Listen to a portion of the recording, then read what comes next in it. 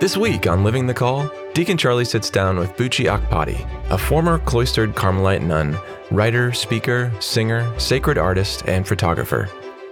She holds a bachelor's degree in biology and pre-med from George Mason University and works as a digital media manager for EWTN News. In this episode, they discuss her time as a cloistered Carmelite nun as heaven on earth, yet why she discerned out of religious life. She shares how her work today highlights authentic witnesses who tell stories of lived experiences that draw people to the Lord. Finding people who have faced those struggles, who have gone through those adversities, who have navigated them with God's grace, and how they did that, where they are now, telling those stories, I believe authentic stories of those who have gone through those struggles is much more powerful. Those stories are more powerful than teaching. Like, people love witnesses, they don't really like teachers. This is Living the Call.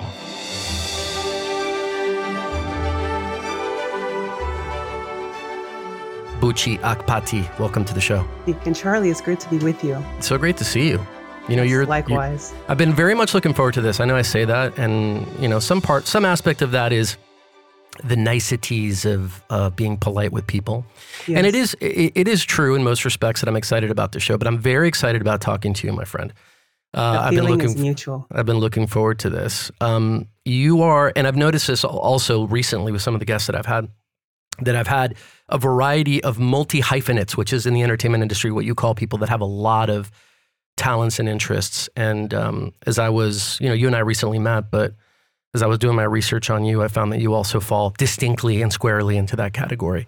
Obviously, child of God, but storyteller, writer, speaker, photographer, digital media producer, fashionista in some respects, with, of course, a biology and pre-medicine, undergrad, which makes no sense whatsoever given the things that I've mentioned, and a former religious Carmelite, a Discalced Carmelite, and Nigerian woman, and strong and confident, and you just got so many different things going on, and I'm really excited to talk to you. And anyway, it's your show, but do you ever hear people ask you like about all these varied interests and go, how did all that begin? They do. And they often ask me about it with a feeling of being overwhelmed or confused as to how do they all connect. For instance, how did one who was going to be an orthopedic surgeon then change paths to then pursue a career in marketing and now digital media? So it often confuses people, and it takes some time to explain it to them, but not with a goal to convince them that it all connects, because in God's divine plan, everything makes sense at the end of the day. It may not make sense as you are living the journey and wondering why the course changes directions, but God knows. And I believe it's really essential to just stay the course, trust Him, and be little while at it. I love that. That's a really good point too about things oftentimes not making sense as we're living them. I've shared this before on the show, but I take a very significant object lesson from the life of Saint Padre Pio, who used to, the story is told that he was, he would sit at his grandmother's ankles while she sewed, and that he would look up and see all the threads and the needle popping in and out of the patchwork, and none of it made any sense. But when he stood up and looked at it from a different perspective, he saw that it was becoming this beautiful work of art. And he used that as a way to analogize the way that God's work is, right? So like from our standpoint, as we're the little kid looking up, a lot of these jumbles and threads, like some of the things that I've mentioned about your life that we may not be able to see in the moment, become more clear as we kind of go through our spiritual walk. And I always thought that was really a pretty way to explain it. To your mind, have you seen some of the connection in those things, and kind of how the gifts in one area might lead to other sort of fruit in other areas? I mean, how have you made sense of this background? Definitely. I mean, just from the very beginning of my life, career-wise or formal education-wise, studying biology, pre-medicine, and wanting to be a physician, because I believe that the most transformative or edifying work could be to take someone from who is wheeled into the ER or operating room, who was near death, and then walking out rejuvenated and healed. And I thought that's the only way to heal. And so I wanted to go into medicine to be a healer and to be able to spend time with patients at their bedside And after I'd no longer pursued medicine, I actually was in nursing school for a little bit. And I did a second degree, accelerated a bachelor's in nursing, because I realized the physicians that I had shadowed in the hospital or operating room didn't get as much bedside time with the patients, but the nurses did. And I'm like, wow, the nurses, that's a really noble profession. And so I wanted to be a nurse to get more quality time with patients. And after that career pursuit, I then got into marketing from the hospital that I was going to serve as a physician at. They needed their first website created and photographs taken of their surgeons. Now, on the side of preparing for med school, I loved photography. I loved beauty. And so I essentially, through the help of the Holy Spirit and his spouse, Our Lady, I began to just shoot, borrow my brother's camera and shoot pictures. So essentially in that hospital, I then, my marketing career found me where I thought medicine was where I was called. So the goal of being a healer additionally added on to wanting to be creative. That then led me into a career in marketing, and having the personal touch of empathizing with one's sorrows or needs as a nurse. I definitely see that played out in my work now in digital media, because photography, and I was a makeup artist for brides and on movie sets and special effects and billboards and music videos. And so having an eye for beauty, capturing it in a still image or motion picture for a video with the empathy and the people skills that medicine or nursing or anything with customer service pertains to, directly fuels my ability to then go into digital media and to, God willing, excel at that endeavor. So, and I've had several other gigs in between. I was a talent manager. I've tried several things just so that I could go where God led me and be little to learn from others who are more experienced in it. And just to be faithful wherever God calls me and not to question how things connect at first, because at the end of the day, no experience is ever wasted. And my life is a testimony of that, for sure. Amen. I love the points of connection too. And that's oftentimes the case, that we can't see these connections until we're sort of past them, right? And we're looking in the rearview mirror. Yes. There's a couple things that I want to kind of unpack that you just said that I think are really interesting. The first is, you've mentioned twice already this idea of being little, and I want to unpack that. But first, let's start with the aspect of healing, right? Because first of all, it's a really interesting insight that even at that time, as you were going through this formation in medicine, that you recognized that what was really the thing you wanted was this quality time with the patients. Which is my love language as well. Which I love. Let's unpack that a little bit, because let's think about medicine for just a second. Now, obviously, that is a very noble profession, ancient, every civilization, et cetera. In our country today, in the U.S. today, it's become very commoditized, very commercialized, very transactional, and wrapped up in that is a high degree of potential for material wealth, et cetera. So it's this kind of confluence of a lot of things that can lead people astray. But at the heart of it is rejuvenation, revitalization, healing, et cetera. And my argument would be every doctor, every physician should feel that way. But the idea of seeing a nurse and recognizing that aspect was more prominent in them and desiring that is very interesting to me. But my question is, why do you think, first of all, were you conscious at the time that your desire to want to spend more quality time with the patients in a way was perhaps unusual in terms of the current track that you were on to be the sort of orthopedic surgeon, et cetera? Did you capture the fact that it was a little different, or did you think it was all wrapped up in one thing and you were just sort of interested in this facet of medicine?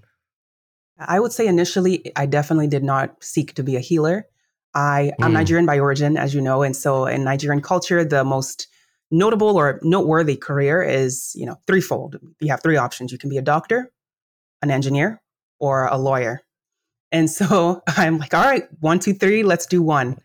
And I knew that surgeons were just higher ranking in my narrow-minded way of thinking. So that was my initial driving force, was make family proud, do what's the highest, most challenging, longest length of education required, and also debt that incurs at the end, and make family proud and just be great at it. Like, Nigerians are great. That's just be excellent. So being a healer wasn't the driving force. It was after attempting nursing school for a semester of the accelerated second degree that I went through a series of life events that wounded me.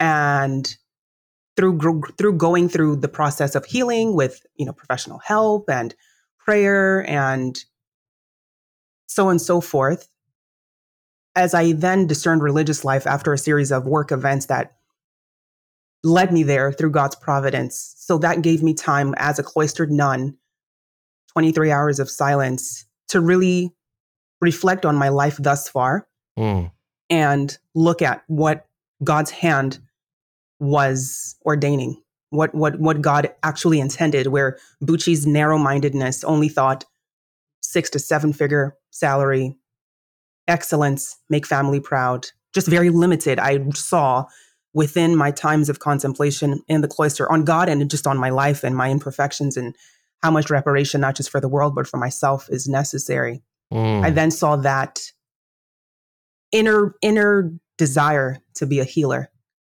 inner desire to heal while being a wounded healer. Yeah. To sum it all up. Well, I was going to say the wound is almost necessary in order to understand the impact of the healing. Yes. That's very true. Very true. And I believe wounded healers are the most healing healers, because you cannot help someone to come out of something you have not intimately experienced. Whether or not you have come out of it all the way, doesn't matter. Just as long as you felt it, you've been there, you know it. So when someone is in a dark place, that darkness has been your environment before. So I know people listening might want us to go back to this chasm that is naturally exists from saying you were in nursing school and next you're a cloistered nun, because there's a lot, I think, in between that people might be curious about. And so maybe you can talk about that, that discernment, but to give, just a little bit of context, in the American culture, in the American context, the idea of religious life is really unusual, sadly, and it's becoming more and more unusual. You see this with the reactions that happen in, big metropolitan areas whenever you see maybe a Eucharistic procession or even a religious walking on the sidewalk. I love going to New York in particular to see that kind of dynamic unfold where people are like, what is going on here? But from an African perspective, from a Nigerian perspective, maybe specifically, how natural, unusual, what kind of responses does one get today in today's kind of modern world when they hear, oh, Buchi is discerning the religious life? Like, how does that work, both in your family, but also just culturally in general? Yes. Deacon Charlie, would you like the honest response? Of course, always. I'll use the Nigerian accent that my aunts and uncles on both, especially my father's side of the family, use till this day after I've departed. Why is Buchi wasting her life? Why is such a talented, beautiful, single young woman locking herself up in a prison, not using all her talents to just hide away from being married and being happy? Wow. And why did her mother and father allow her to do this nonsense? Get her out of there. My niece deserves to live a worthwhile life. This is a waste of her life. I cannot imagine she's going to prison for nothing. Deacon Charlie, that was a response which was coupled with much more anger, frustration, confusion, and literally an operation, spiritual as well, to get me out of religious, to not even let me enter. And after entering, I got messages and letters from immediate family stating that extended family members were praying for me to not persevere in my vocation. Yikes. Yes. So that was the initial response. So that's the extended family. Immediate family, I would say the response was one of sadness, disappointment, and grief at the fact that when my parents pass, I will not be physically at their bedside or at their funeral physically. And similarly for my 10 nieces and nephews of my 4 older siblings, that I will not be there for their confirmation, birthdays, weddings. So my parents have been married for almost 50 years. My father's 90 years old. My mother's 7 years old. I was my dad's secretary, his driver to his doctor's appointments, his confidant in a certain way. And so it was really hard. I bet. Really hard for them to just understand. It's one thing to discern, to be a sister, an active sister that they can visit, they can hug, they can see and touch, whose ministry is active, like teaching or nursing or even homelessness, just something that's understandable by the general public. So to answer your question, it was very challenging, especially on my father's side of the family, that is fueled or only acknowledge success, only acknowledge another PhD attained, a higher job position promoted to, another house, another property acquired. I want you to talk more about that Nigerian cultural piece of excellence, but just to clarify, Buchi, we have a lot of folks who listen to the show who aren't on their walk, right? And in fact, a number of folks who are not Catholic. And close the loop there on the distinction between, being a cloistered religious, which is what you were getting at, that yes, when you decide to be, in the convent in that way, you're effectively to the outside world, removing yourself from all the sort of daily activities people might, even your family, might come to understand, right? Explain that difference a little bit. Totally, I'd be happy to. So when one discerns to join a religious community, there are different options, or even a vocation. So the one can be a priest, as is more familiar, or a friar, or deacon. There are different states to serve God and be His light, and His hands in service, and His feet in action, and His heart in love. And so one of those options is if one is called by God to be a religious sister. And so there are about generally three levels, so to speak, or options, branches. One of those branches in religious life for women is to be an active sister, active community. So one can familiarly think of Mother Teresa or Saint Teresa of Calcutta, whose religious community, the missionaries of charity all over the world, serving the homeless, the poorest of the poor, and just being present with them and helping them materially. Now, that's one, so that's active. Now, there are active contemplative communities of religious sisters who have the element of going out, working with the world, whether it's in a school or a hospital or in another aspect of ministry, and has a contemplative aspect of their way of life, which means that they spend perhaps 2 to 3 hours in prayer as a community together every day. And so that contemplative prayer punctuates their active or their visible external ministry. So that's active contemplative. Now, the third is cloistered or fully contemplative. Now, a cloistered community has as their work prayer only and work within the cloister. And so a cloister is essentially enclosed. The walls of the community, we have walls that are 11 feet high. So the world doesn't see the work of cloistered nuns, but is intimately impacted and benefits from the work of cloistered nuns. So those who are active sisters, even priests, every single soul on earth who has ever lived or ever will live benefits from the hidden work of cloistered nuns. So we prayed 7 times a day in community. We lived in silence. So we would pray together audibly, of course. We would chant, we would sing and pray in Latin. Our prayers, the divine office. We would have the mass every day together. We would have our meals in common, but usually in silence. And the characteristic aspect of my community, which is the Discalced Carmelite order, is that we would work in solitude. And the Discalced Carmelite order was founded/reformed by Saint Teresa of Avila in Spain in the 16th century.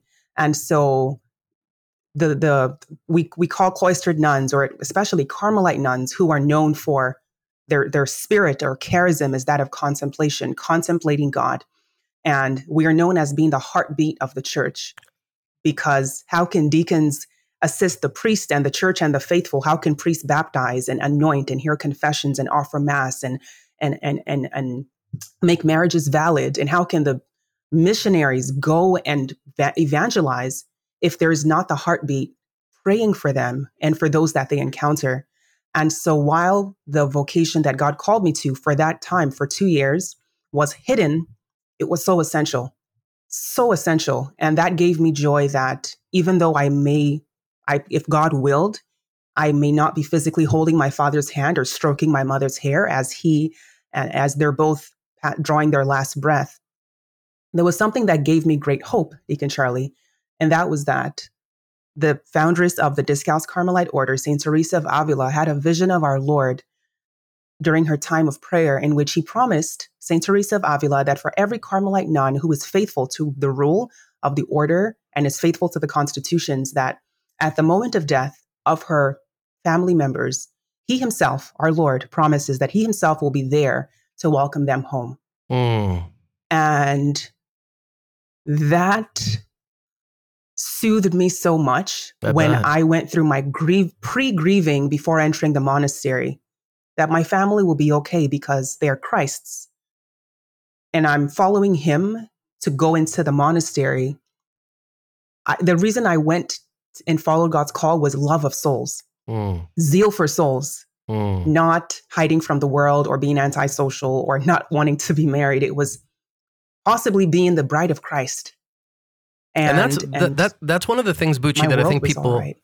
For sure. And that's one of the things, Buchi, that I think people misunderstand is that this is, at its heart, the contemplative life is one of, it's active in the sense that you're looking to seek and save and help and nurture and feed and be the heartbeat of souls, rather than a passive thing about receding, hiding, obscuring yourself from the world. There's this natural tendency when we think of people who are going to, live in that state of life that you couldn't handle it, or you want to, go. It's sort of like a version of the Benedict option that it got too tough out there, so you want to recede from it, and this is an easy way to do it.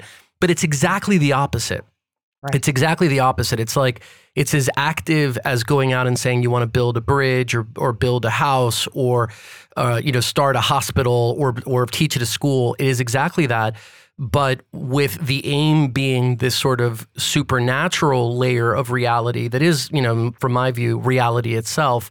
Yes. And it's a very difficult leap for a lot of people, to make. But I've said, you called it the heartbeat of the church. And that's naturally what occurs to me, is that the contemplative life is the very heart that pumps the blood out to the members, the hands and feet that do Christ's work in the world. I mean, you need the interior part of the body, right, to support the exterior. St. Paul doesn't talk about capillaries and arteries and hearts. He talks about hands and feet and, eyes and ears and all of that. But it's understood that the body is both internal and external. And if you don't have the inside, what do you have on the outside but a shell? Absolutely right. And if the heart's not beating, the body is dead. Amen. Fully dead. Yeah, exactly. No matter how strong the arms or the hands are. No physician can fix that. It's very true. Now, you told me once I think initially when we met that your time, in the monastery was heaven on earth. I remember you described it to me that way, and it struck me because, you ultimately, as people who've heard your description of what you're doing can understand now, you discerned out of that, that life. But normally those stories don't begin with, it was heaven on earth. They begin with, I discerned out, I realized that I had these doubts, et cetera, et cetera. But for you, it was striking that you said it that way. Tell me more about that. How does one discern leaving heaven on earth? Correct. It almost sounds like, why would you want to leave heaven on earth? I described life in Carmel, as we fondly call it. Yes. Life in Carmel was heaven on earth because the very nature of the life is heaven. And the reason is because heaven is, of course, where, heaven and the angels and the saints and the Trinity and Our Lady and dwell. So spending your days conversing with our Lord, and like prayer is lifting your heart and soul to God, whom you know is deeply in love with you. So spending my days beholding God's presence, receiving the prayer intentions of countless souls who might not meet on this side of heaven, but at the end of my life, I'll be delighted to reunite with. And that's you who I prayed for and you prayed for me. So beholding God's face day and night, as Psalm 27, dwelling in the house of the Lord all the days of my life, and being able to direct all of the prayer intentions we were requested to pray for to God, because we were living for him and contemplating just him. It's one thing to have a ministry in which you talk about God, like I was, speaking. It's one thing to talk about God. It's a whole nother thing to speak with him and to unite with his will, to live your days for him, to sacrifice family, property, lands, work, success, worldly success for him. So it was heaven on earth for that very reason, because I was in his house, beholding his face, his holy face, and offering the prayer petitions for all of humanity to his heart. And why leave that? It was because as my discernment to go in was because of God's promptings and him calling me to that life, which initially was very scary, I must add. The austere lifestyle of the fasting and the austerity of the life of a Carmelite initially scared me. And I kept resisting reaching out or contacting them. I tried active communities and active contemplative communities, all of which never gave me peace. So why leave heaven on earth? It's because while still discerning, the time of discerning before taking final vows in at least a Carmelite, in a monastery like mine, it takes about 9 years, because it's a major decision. It's one that you're discerning the community. And similarly, the community members are discerning if you're a right fit with the charism, with the life, the schedule, the austerities, the rule, the etiquette, many things. And so as hand in hand with our Lord and my spiritual director, I discerned how, if this would be God's continued will. I then discerned within that context that our Lord willed for me to garner all of the graces, all of the learnings that he has blessed me with, and to channel it, to take heaven on earth that I have encountered, and to bring heaven to earth while still serving him and gazing on him, and while working for an entity that is truth-filled and that will help to save souls. It reminds me in a way of Saint Therese of Lisieux's, words about wanting to spend heaven doing good on earth. In a way, it's sort of transmitting those things that you've picked up in this life and bringing them into, a broader context for the glory of God. Do you think that part of that is about fortifying or even inspiring the listening to a vocation to the religious life among women or men? Do you think part of what your mission is just by being an example of someone who's lived that life, to have other people look at you and go, wow, I never even thought about that, but now that I do, it feels like very attractive and something I might want to consider. Is that part of it? I think so. Again, recalling my statement of how no experience is wasted. So not only did God's graces and learnings go unwasted, but also the desire in my heart as well to journey with others who might be afraid, who might have gone in and departed as well, or who might have just never tried, never gave it a thought. I believe that might be an additional mission, is to not only bring heaven to earth, but to encourage those on earth to go to heaven where I was. Well, there's great wisdom in this, and now I'm starting to see the threads connecting even a little bit tighter, Buchi, about your life. So there's a great wisdom in this if you really think about it. Let's go back 1,000 years to when religious orders were as common as, the corner store. You saw religious everywhere. People were educated by religious. It was a very in-your-face, visible thing culturally. Today, that is the opposite, right? That a lot of people go their entire lives with ever coming in contact with a religious brother or sister. They might not be educated even as to what a religious brother or sister is. In that context, in that world, if the Holy Spirit wants to have us cooperate with him to convey this opportunity out to the world when it's not part of the culture, how else could you do it besides having someone have that lived experience and then go out into the world to transmit and share it. So to me, it makes a lot of wisdom. It's even wiser when you think about having that person then be someone involved in the media so that they have the avenues to convey some of that story. So see, I'm starting to see some of the linkage here, Buchi. Your wisdom. You're making me smarter. No end. You're even That's definitely not true. That's the first lie you've told. That's the first lie you've told on this show. There's your no wisdom hath no end on this day of the week that we are recording this. There you go. That? Exactly. In this minute. Yeah, exactly. Nanosecond. That's right. That's a great connection. And as I go each day asking our Lord, what do you will from me today? Like, for instance, last week I went on my first vacation in my 15-year career. What? And yes. There's no way that, come on. First vacation in 15 years. Vacation ever. I remember the tradition, excellence, degrees, ascend, yes. be faithful, go extra mile.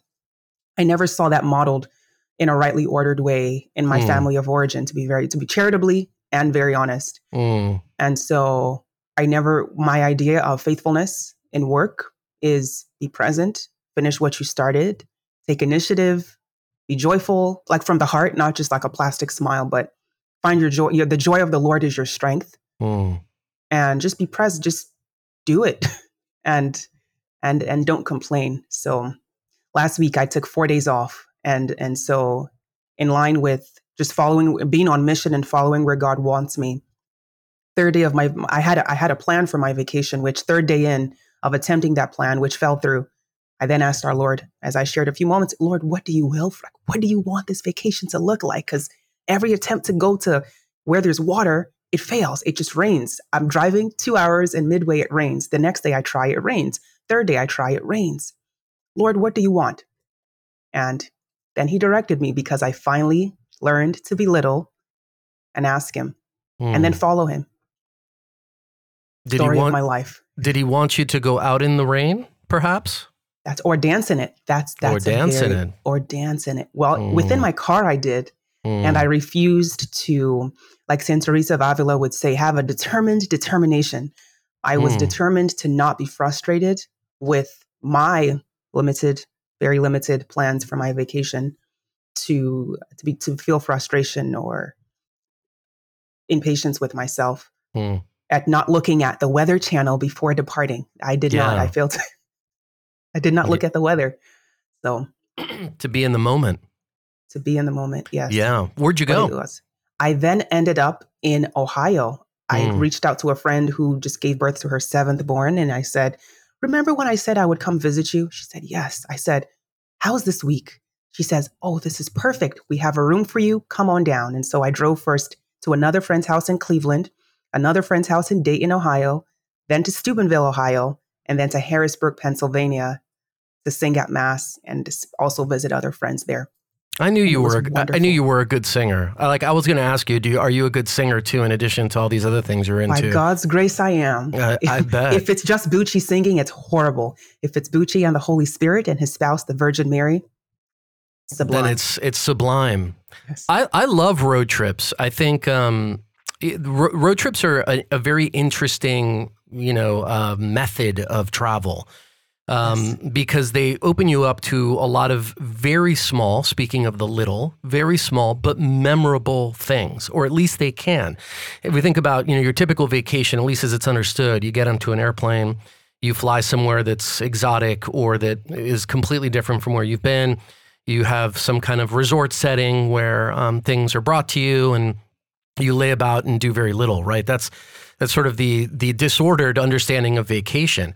But a road trip has all the potential to be exactly the opposite, right? Things that go wrong, detours, wrong turns. But Holy Spirit, I'm convinced, loves that kind of stuff because that's how we can come in contact, not just with the rest of our brothers and sisters, but with, the whole of creation in a very different way. And so I've always really liked road trips as a way to sample these little things. I mean, especially for you, traveling in Ohio in the Midwest, going through these little towns, and I'm sure there's a lot there that you picked up.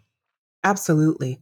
And I'm like you, I love road trips, especially when there's no traffic and it's just sunny and it's just, I could just cruise control my way and punctuate the trip with a little podcast here, a prayer here, long distance conversation here, silence here, just air weaving through my hair. It's just, I get to have a sense, like different episodes within the road trip.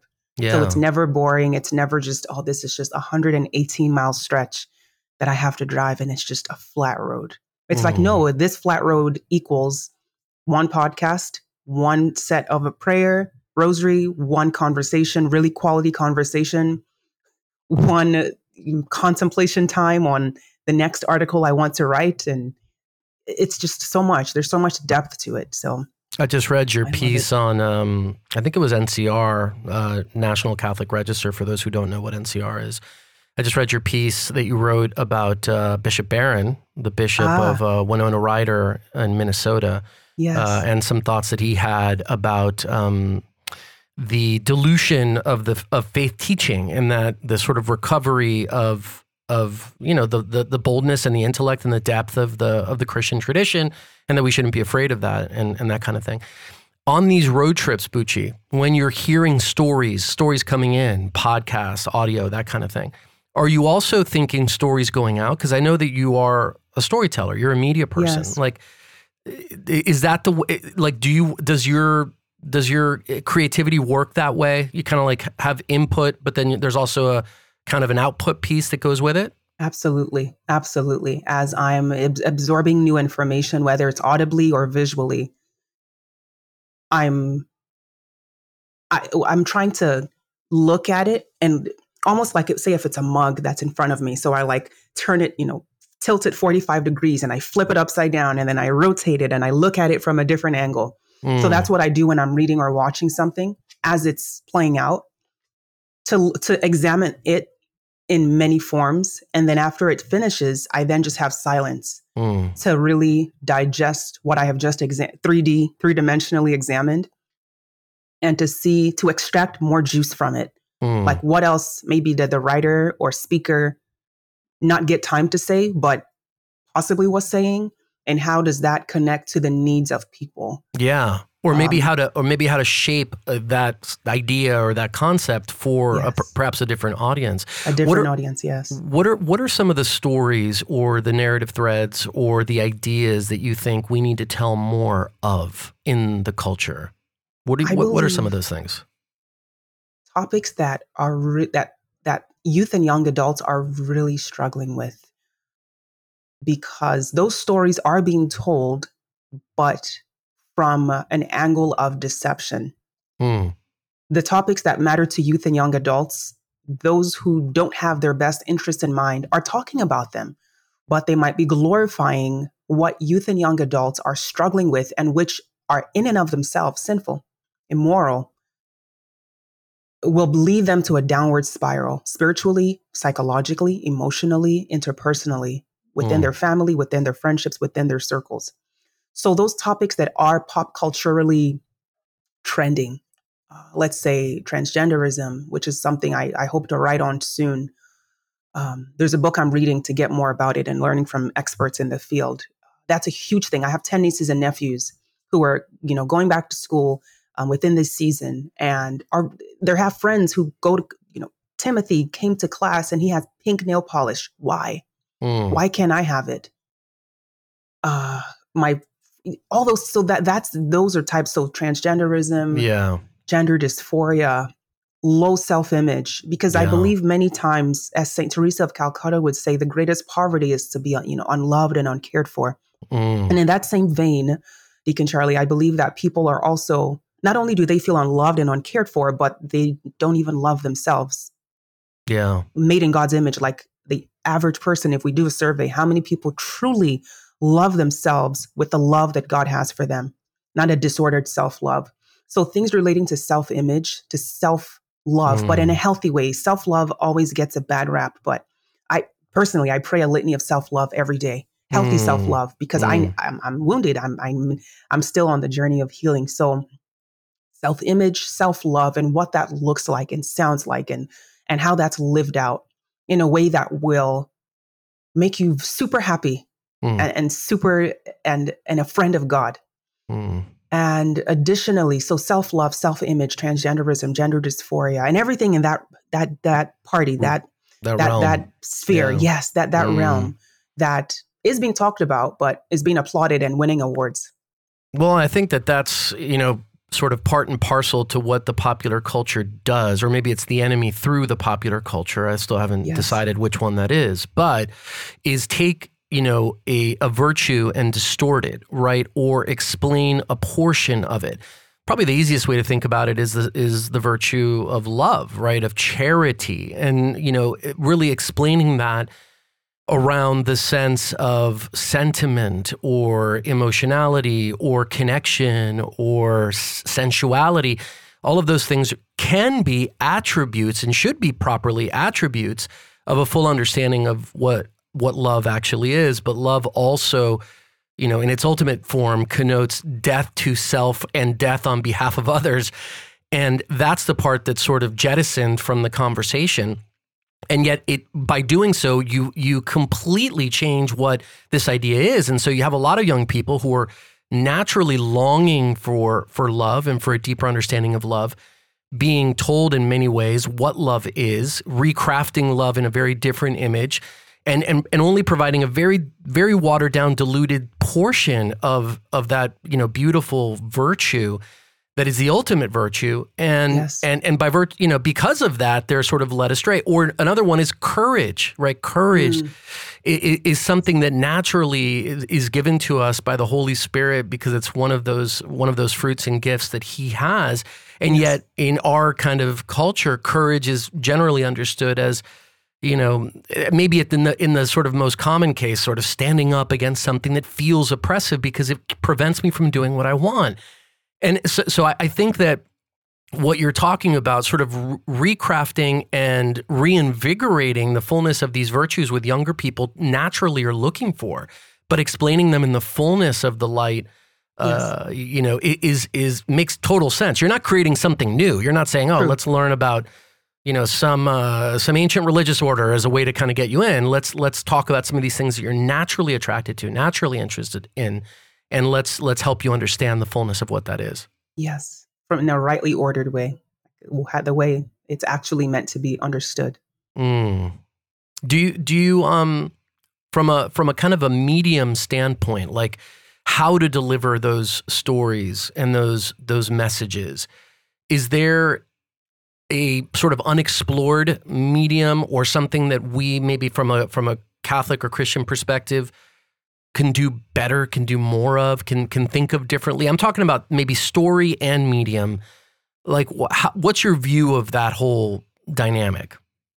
I believe that we should, something that perhaps hasn't been done more of, as an African, as a Nigerian American, is doing more, finding people who have experienced,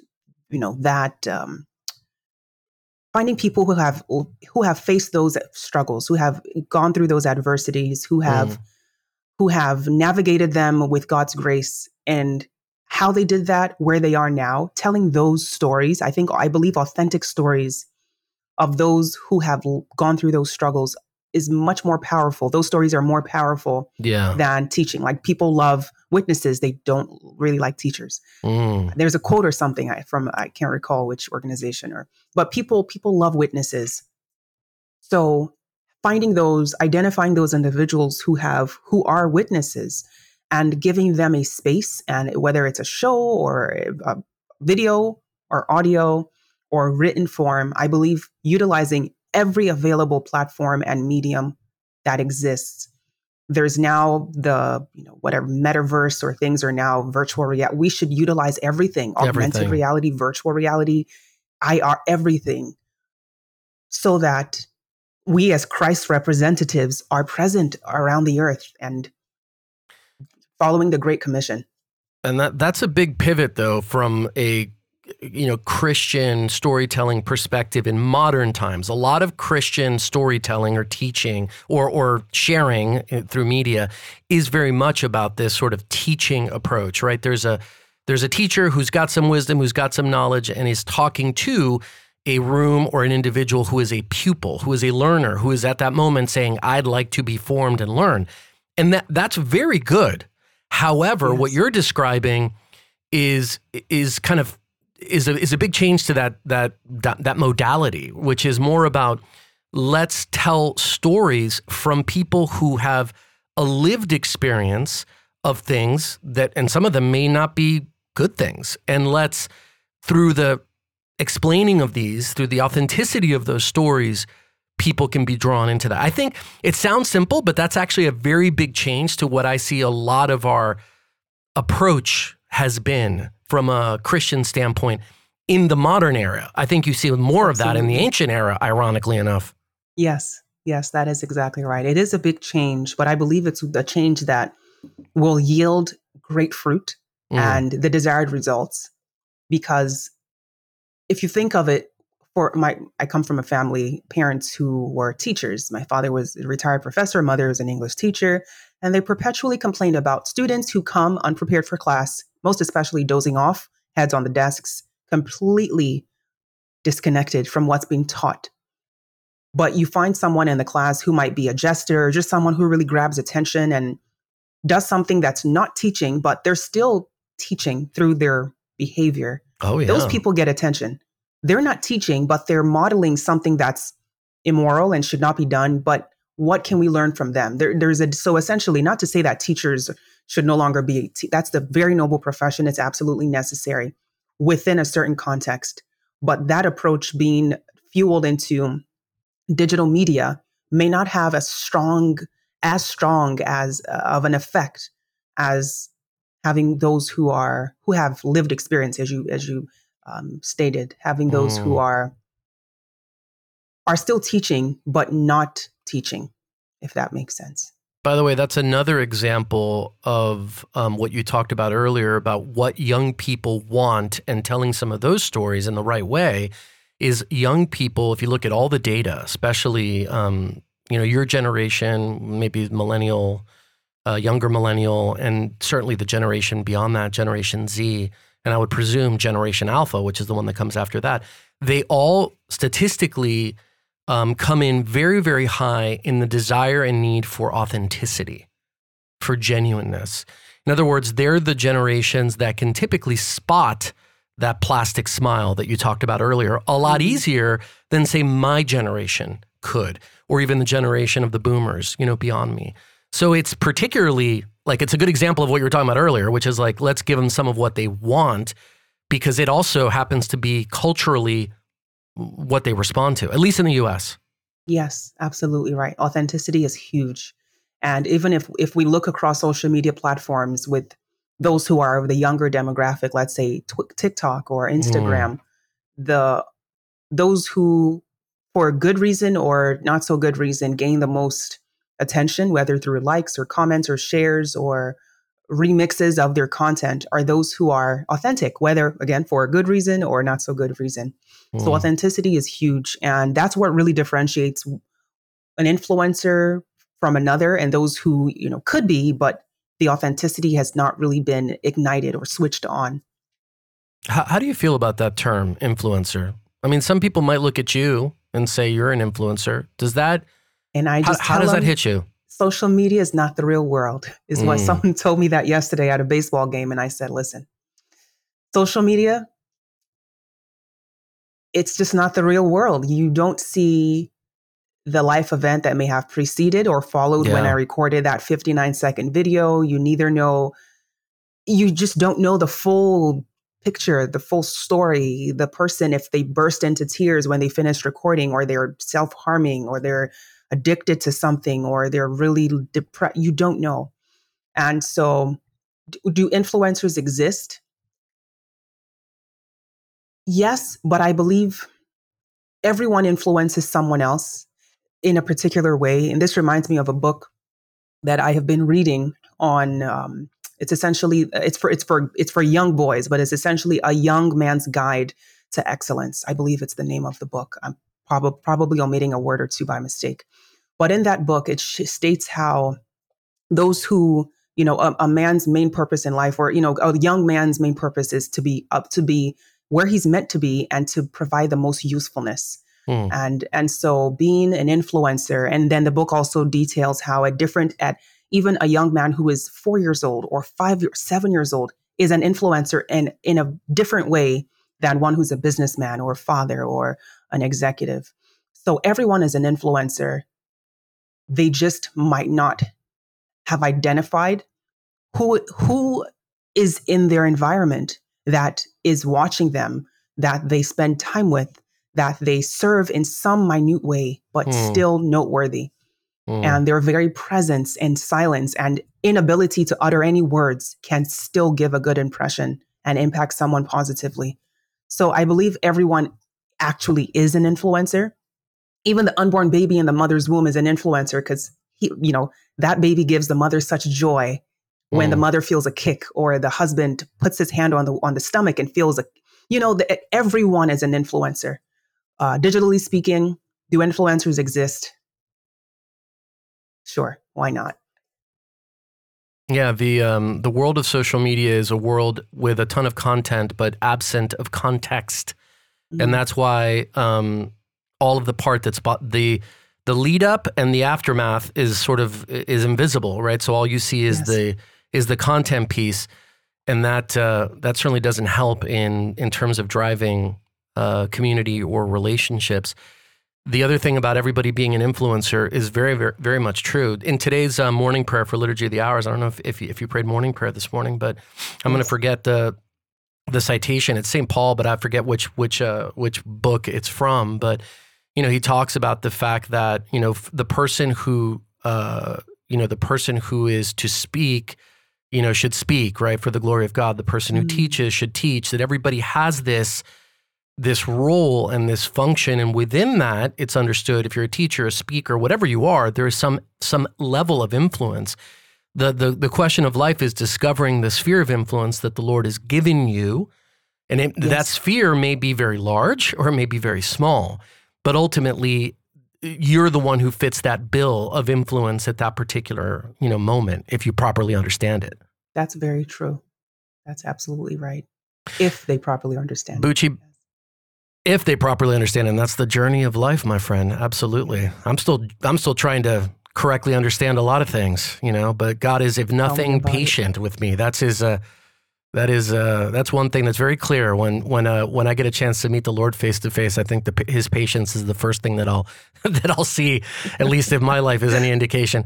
But before we get to our final segment here, wait, what, Buchi, I wanted to, give you a chance. We've talked in general about a number of different things, but I know that you're, excited about so many things and doing so many things and, writing all over the place and creating content for EWTN and for others. And, just to share a little bit about, how folks can keep tabs of your work, but also maybe some things that you're particularly excited about that are coming up. Can you share a little bit about that? Sure. Like where they can find me. Is that the question? Where Sure. they can find me online? Where they can find me and things that you're excited about. I mean, what's going on in your life coming up? Yes. So other than my work, which if my name, Buchi, last name is Akpati, A like Alpha, K like King, P like Papa, A like Alpha, T like Tango, I like India, Buchi Akpati. If you just search me on Google, I write for different news agencies in addition to many other things. My writings can be found, for instance, on Church Pop or Catholic News Agency, National Catholic Register, Catholic News Agency, all of which are under EWTN News, for which I serve as digital media manager. So those news agencies, my writings might show up. And so if you type in Church Pop, Buchi, Akpati, it should show there. And personally, outside of work, I have a variety of interests, all of which I'm trying to encapsulate within my own personal social media account. And so I have a social media apostolate by the name of O Maria Media. And so that's O apostrophe, Mary's name, Maria Media. So O Maria Media, one word, on Instagram. That's my main platform of choice. And on there, my hope after the last 3 years of physical absence from it is to share the things that I love. I love sacred music, which I sing. I love sacred art. I'm learning to paint/write icons. I love to evangelize. So I have I once had a podcast which over 3,000 episodes of just catechetical content, reading the mass readings each day and giving a brief reflection on the mass readings. I'm now doing that, something different, still catechetical, related to Our Lady, related to the Rosary, Marian devotion, how to live a life of virtue, chaste dating, things for men and women. So in a nutshell, O Maria Media is where you will be able to find me this later parts of 2023 with sacred art, sacred music, storytelling, with a goal to just win our Lord many friends. And so I would say, and I have other interests, financial management, just different things, cooking, baking, just culinary arts. I likely wouldn't yet infuse the financial management or culinary arts yet. I just wish to do more of the sacred art and music and storytelling as of 2023. And whenever our Lord wills for me to include more of my interests, I'm sure he'll knock at the door of my heart, and by his grace, I will let him in. Amen. We have to add a few things to the show notes then for this episode, because I left out singer, sacred artist, polyglot, which I forgot to mention, that you speak a number of languages. Just a couple. No, stop. You speak in Nigeria, obviously you've got English, but you've got the local Igbo languages as well. Yes, Igbo, right? Igbo, that's true. And then you're also fluent in Spanish. That's 3 at least that I know of, Buchi. Almost Who knows? fluent. Yes. A little bit of Latin, but not that many. It's like a couple. A little bit of Latin. Yeah, okay. Look, most people struggle with just English, okay? So take it easy. Take it easy on the rest of us. And of course, kickboxer, which we haven't talked about at all, but that's for the next episode, Buchi. And you will be back and you will be here in Los Angeles. We're going to do that one in person, okay? I can dig it. Let's do that. Beautiful. What a great privilege to have you on this show, Buchi. It's so great to meet you, to learn about your story, to be part of amplifying and sharing what the Lord has done in your life with others who can draw their own inspiration, particularly that idea of the wounded healer, because I think, again, is a modality that is very expressible and understandable in our day and age. That is another one that I think the Lord is calling and has always called, but I think in a particular way, calling wounded healers to be out in the world and sharing, what they've gone through for the benefit of the children of God. So it's a great privilege to have had you on. Thank you so much for being a part of this. And now, Buchi, are you ready to play? Uh-oh. Wait, what? Uh-oh. Okay. Bracing myself. All right. Drink my water. Drink your water. Push-ups. Exactly. Okay. Go do What's some coming? Flex. All right. So here we go. Question number 1. I'm going to put you a little bit on the spot. I think. I don't know. Because this first question is a Nigerian question. Nigerian trivia question. And I'm not actually sure how obscure this question may be. It may be very easy to answer or it may be very hard. I have no idea. So to make it easier for you, just in case, I'm going to make it a true or false question. So you have a 50-50 chance. You got a 50-50 chance. So here goes. Question number 1, Buchi, true or false? The Nok civilization, N-O-K, who lived in 1500 BC in what is now central Nigeria, were the first sub-Saharan people to make and use iron tools and create intricate life-size terracotta statues. So is that a true or false question that the Nok people who lived in 1500 BC in Nigeria were the first sub-Saharan people to use iron tools and do other things? Is that true or false? I'm going to say false. Sadly, it is true.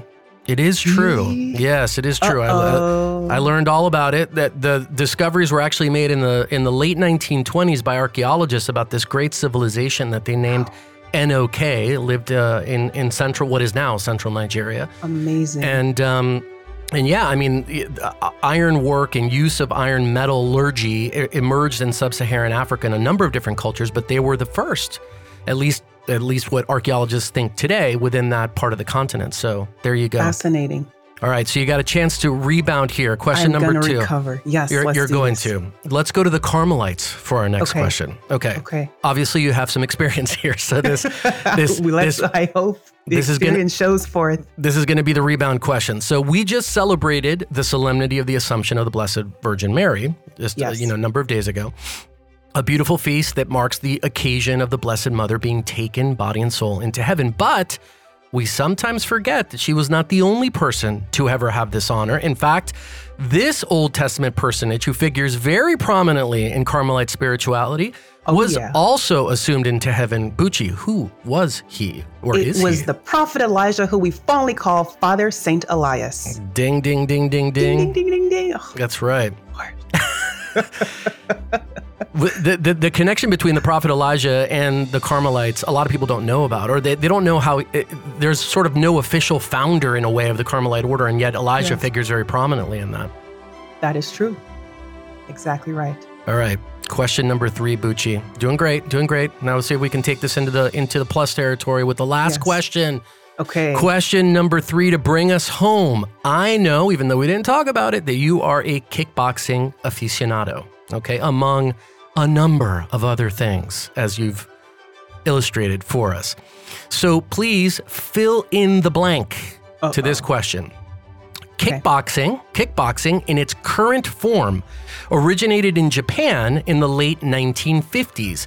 It was created by a boxing promoter named Osamu Noguchi, and it is a hybrid martial art that combines karate with blank to create what we know now as this modern kickboxing. I can give you some hints if you want, but kickboxing as we know today is the combination of classical karate with this other martial art, and that brought together is what gives us the modern version of kickboxing today. Taekwondo. Close. You want to take another guess? Jiu-jitsu. No, it's Muay Thai.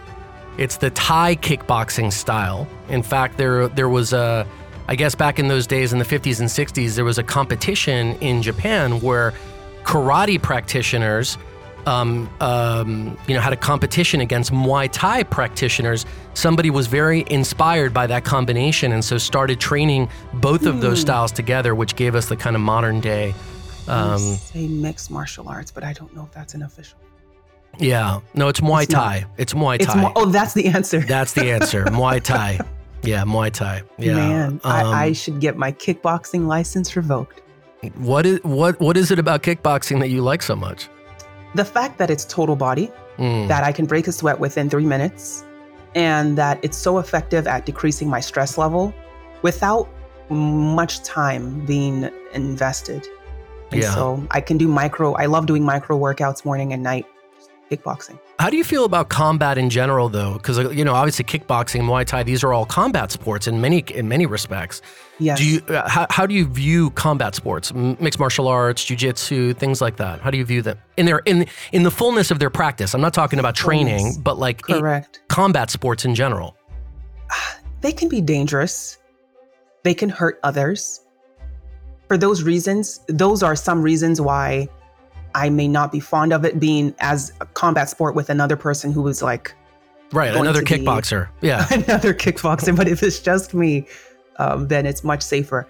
I feel that for the effect it has on the kickboxer, it's effective as, cardiovascular. If one has a goal of fat loss, sure, I'm sure it also...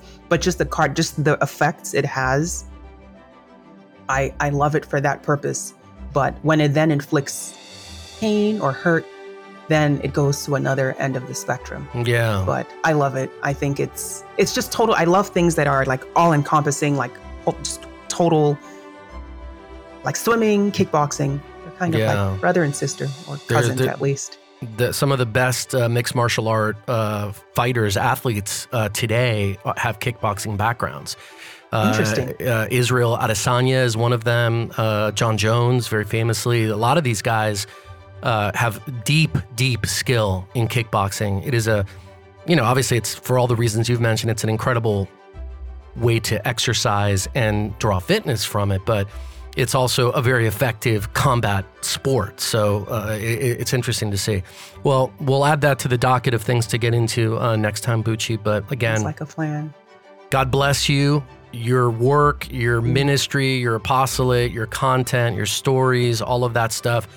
May the Holy Spirit continue to prosper all of those things in you. And thanks again for coming by.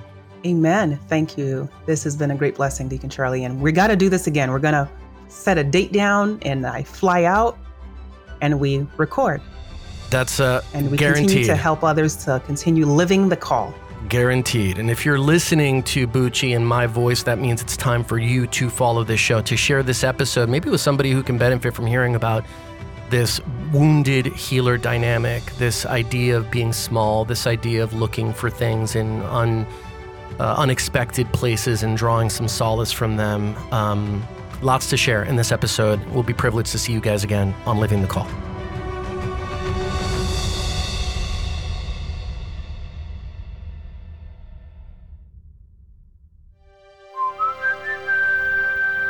This podcast is part of the Spoke Street Network.